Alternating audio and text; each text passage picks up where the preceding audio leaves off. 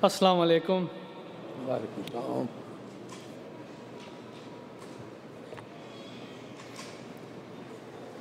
أشهد أن لا إله إلا الله وحده لا شريك له وأشهد أن محمدًا عبده ورسوله أما بعد فأعوذ بالله من الشيطان الرجيم بسم الله الرحمن الرحيم ومن أحسن قولا ممن دعا إلى الله وعمل صالحا وقال إنني من المسلمين. And who is better in speech than he who invites men to Allah and does good works and says, I am surely of those who submit. In God we trust. We pass by this phrase hundreds of times a day. We read this motto of America every time we pull out a quarter to pay for parking. But what does it truly represent? Do we really trust in God? The truth is that people barely believe in God. Just turn on the news, and immediately you're flooded with all kinds of chaos, all kinds of negativity, all kinds of moral degradation. And this is very similar to the condition of Arabia before the advent of our master prophet Muhammad sallallahu alaihi wasallam. When he saw this chaos, he found happiness in seeking refuge in a cave so he could remember Allah. And then Allah commissioned him to take this newfound spiritual connection and share it with the rest of the world. And so his happiness, his source of happiness, it transformed into something far greater, seeing all of humankind connect with God. This became the light of Islam that spread over the entire world. And this light of Islam is what is a cure that America direly needs today. It's a remedy that will help inspire peace in our homes, peace in our neighborhoods, peace in our cities. It's a spiritual healing that will establish justice. It'll bring about the same social harmony that was seen at the time of our holy Prophet Muhammad sallallahu alaihi wasallam. But for this transformation to occur again, we must be ready to sacrifice, and we must be ready to render our services wherever needed. And the Holy Quran speaks about a system of sacrifice known as life devotion in Surah Tawbah, verse 122. Allah Almighty says, it is not possible for the believers to go forth all together. Why then does not a party from every section of them go forth, so that they may become well versed in religion, and that they may warn their people when they return to them, so that they may guard against evil? Here the Quran commands a section of us to go and learn the religion and return to the people to warn and guide them. Now Islam Ahmadiyyat, that continuation of that sacred and time-old mission given to the Holy Prophet sallallahu alaihi wasallam, has now exclusively inherited this system of sacrifice in this day and age. Look around you. Nearly 10,000 of us Ahmadi Muslims have gathered from across the country, around the world, so we could devote our time, we could devote our energy, all for the sake of remembering Allah.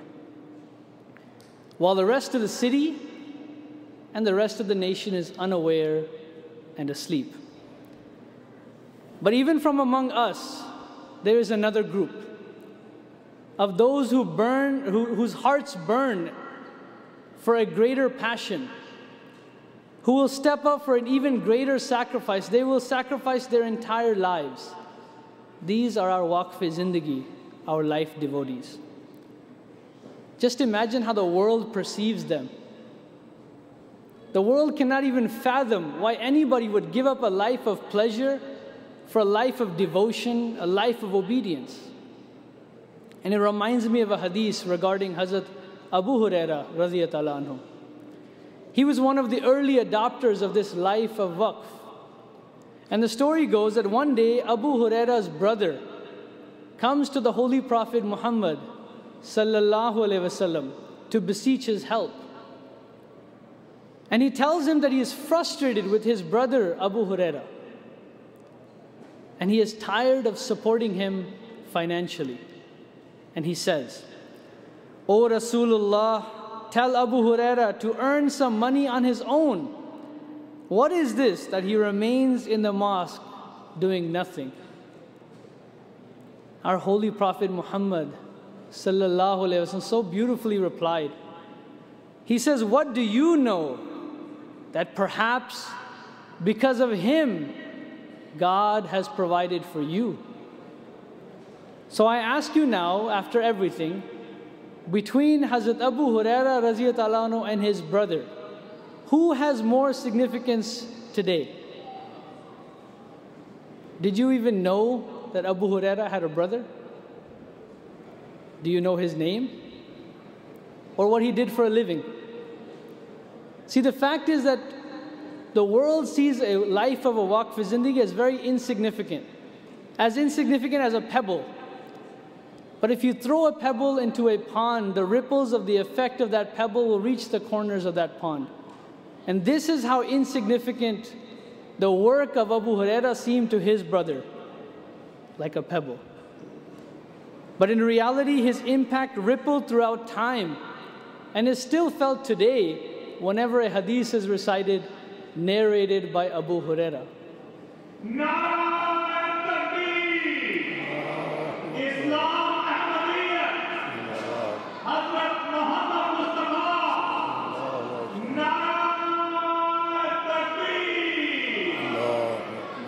And this is exactly how the world sees the life of a waqf zindagi. And yet these life devotees, they continue to serve, they continue to devote their lives for a greater cause, for a greater goal to spread the light of Islam.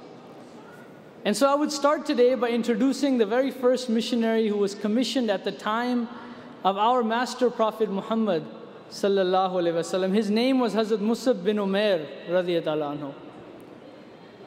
And before I talk about his contribution to Islam, I want you to know who he was before he devoted his life.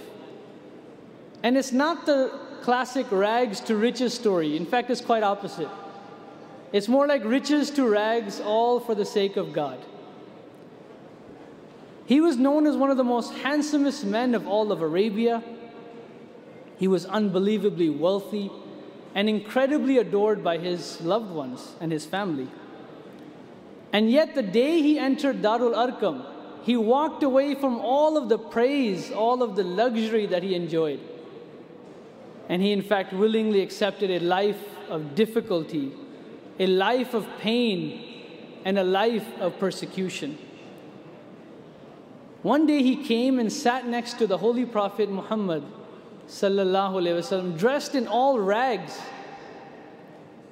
The Prophet began to say, "I have seen Musab at a time when there was no one more affluent than him in the city of Mecca. He was the most beloved child of his parents, and he was provided with all the best things to eat and drink. But his love for the Messenger of Allah brought him to these circumstances, and he sacrificed it all for the pleasure of God Almighty." This is the same Musab bin Umair radiyallahu anhu, who went to a small town known as Yathrib and began preaching to the people there about Islam. And the people began to slowly accept Islam and eventually even offered shelter for the Prophet Muhammad sallallahu alaihi wasallam. And yes, you're right, this small town of Yathrib is now known today as Medina. Hazrat Musab bin Umair's life was such that he did not have the opportunity or the ability to live long enough to witness with his own eyes the victory of Islam or the eventual success of his labor. And yet during his last moments on earth, he stood holding the flag of Islam.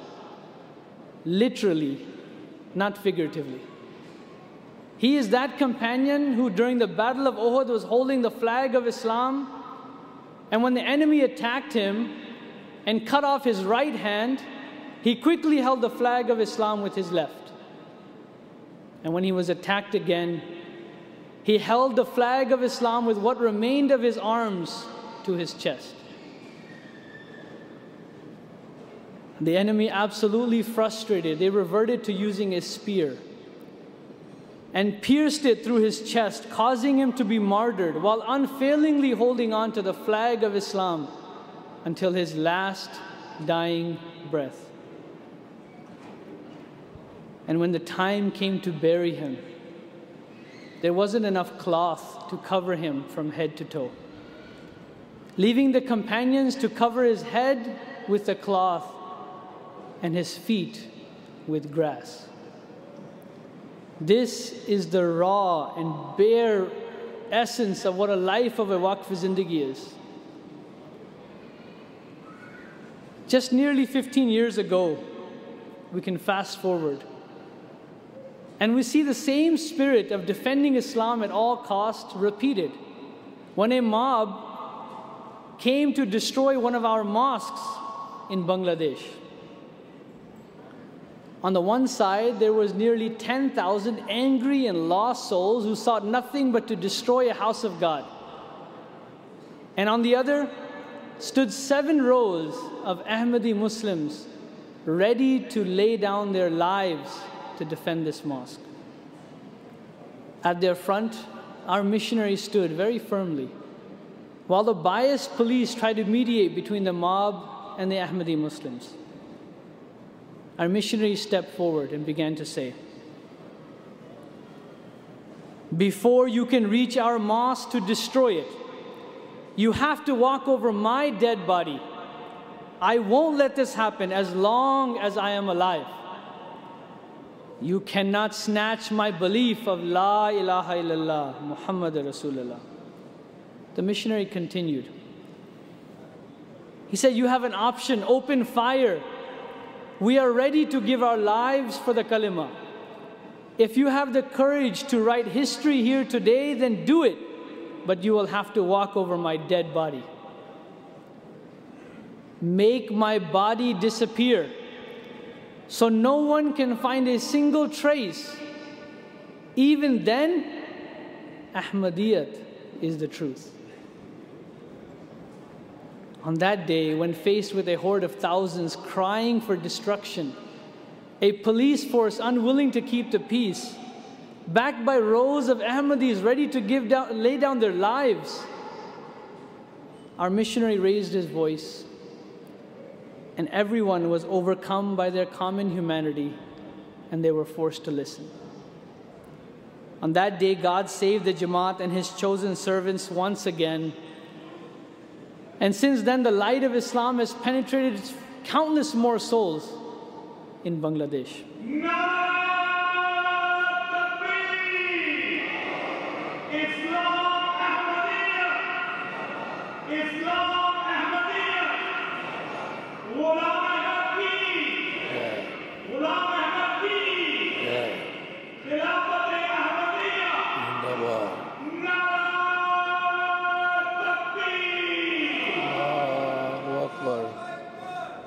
Now, unlike these countries where freedom of religion is hard to reach, we here in America, we fully enjoy our freedoms. This is why in America, Islam has spread like no other religion. And yet the great tragedy is that America is continuously running towards, or being strayed more and more towards a lack of the belief in God. Even our founding fathers, even they scratched at the surface of the belief in God with famous words such as, "We hold these truths to be self-evident, that all men are created equal, that they are endowed by their Creator with certain unalienable rights, that among these are life, liberty, and the pursuit of happiness." But unfortunately, America is continuously running towards all kinds of useless and temporary pursuits. Nowadays, it takes one young YouTuber eating Tide Pods to make or convince others to eat detergent. That's completely outrageous. That is why we must step up to sacrifice our time, sacrifice our energy, and sacrifice our lives so that we can spread the message of Islam, we can help people connect with God, and finally, so they can trust in God. I wish to share a story, in fact, about trust in God that was seen 100 years ago here in the United States of America.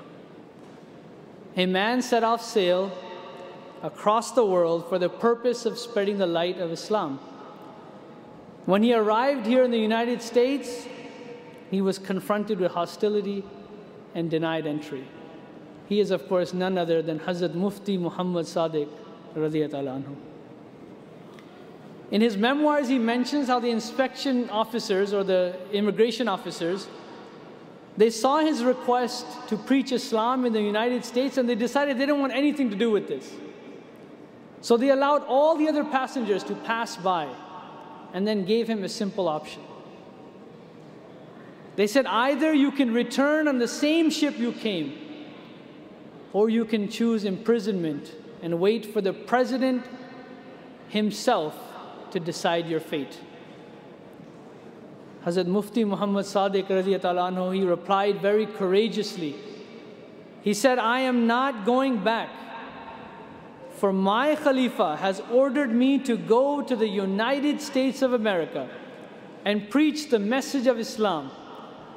Many souls are waiting for my arrival to be guided on the right path.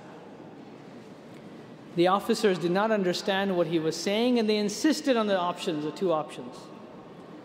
Mufti Muhammad Sadiq radiyallahu anhu bravely chose imprisonment to fulfill the wishes and desires of his Khalifa. And during the 6 weeks that he was in the detention center, he continued to preach and continued to share the message of Islam, and he saw many join Islam from among those who were detained. When the Khalifa became aware of this situation from the small town of Qadian, just shy of 100 years ago, he said that they will not be able to stop Islam from entering America. And then he says, I hope the day would come when all of America will sing the words, La ilaha illallah Muhammad Rasulullah. There is none worthy of worship except Allah, and Muhammad sallallahu alaihi wasallam is his messenger. And he says, and that day will certainly come.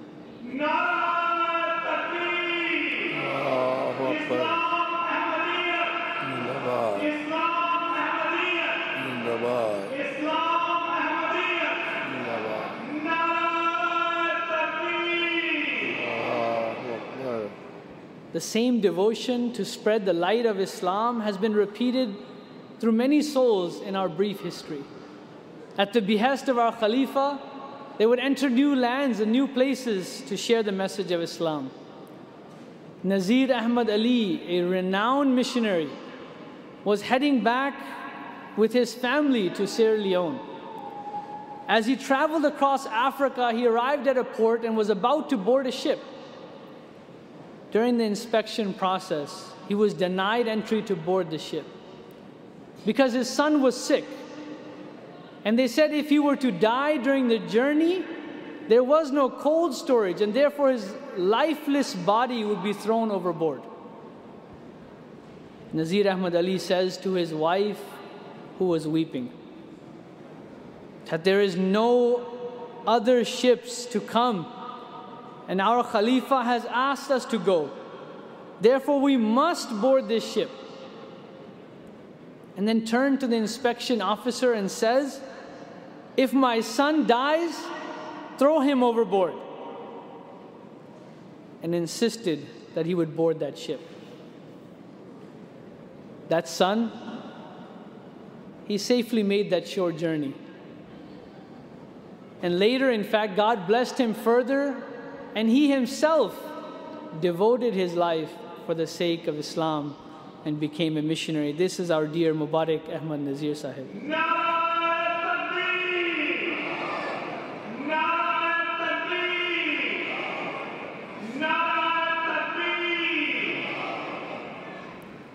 Similarly, Ahmadi Muslims, they continue the mission of serving as waqf-e-zindagi, as life devotees across the world, whether they're in the bushes of Ghana healing the sick, or they're in remote islands taking care of abandoned children, or they are in cities like Morogoro, spending hours buried in books doing translation work. They serve at the behest of their Khalifa for a greater purpose and a greater sacrifice. But beyond these stalwarts, I wish to appeal to you today to consider spreading the light of Islam by becoming the Musab bin Umairs of today, and to yearn to become the Mufti Muhammad Sadiqs of today. This is why I urge everyone to look at the bigger picture. And I understand that sometimes it's hard to see past the day-to-day hustle. Sometimes we're just stumbling through school to get a career that our moms can show off to their auntie friends. And later when you begin working, just getting through the month with all your bills paid is sometimes very difficult in all that you can manage.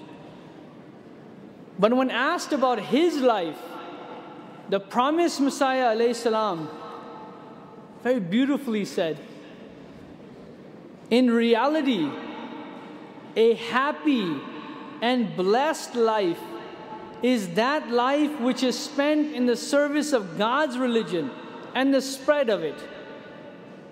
Otherwise, even if a man became the king of the entire world and partook of the endless luxury that were only possible to royalty, even then that would not be of any pleasure.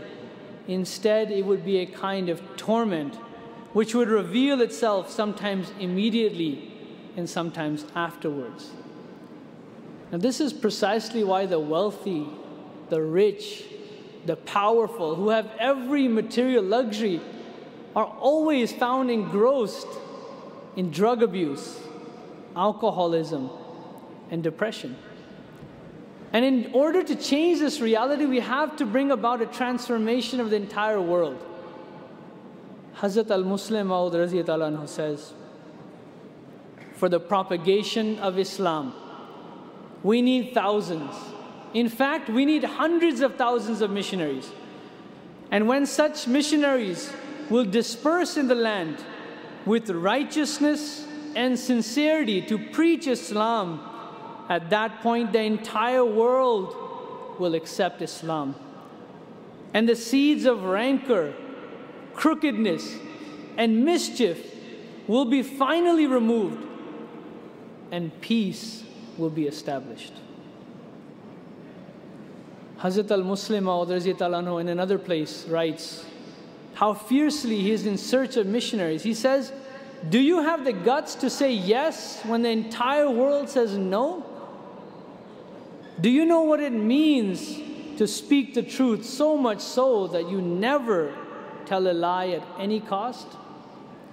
He says, if you are such a person, where are you? A servant of God is in search for you for a long time. O Ahmadi young man, find this person in your state, in your city, in your area, in your house, and into your heart. So to all the youth listening, I say make this your calling and take the leap of faith. And don't be concerned with what others will say. Sacrificing your life is a great honor and blessing. Because let's be honest, life is short. We aspire for so much only to have everything pass by within the blink of an eye. Devote your lives for a greater cause, for Islam. And to reinforce this resolve, trust in Allah. Connect with your Khalifa and make all the right choices that will help strengthen your commitment and your decision of waqf, or devotion. And to all the parents, I would like to tell you that if you see goodness of a high caliber in your child, encourage them to devote their lives for this cause. It's true, here in America, we can be all that you want to be, anything. The sky is the limit. But you can bring about that transformation if you encourage goodness and life devotion into the hearts of your children. In the end, I would say that if for whatever reason you or your child is worried, there is a very simple solution. My advice to you is take your hand and put it in your pocket and take out that coin and look at the inscription and remember those words. In God we trust. Wa akhiru dawana alhamdulillahi rabbil alameen.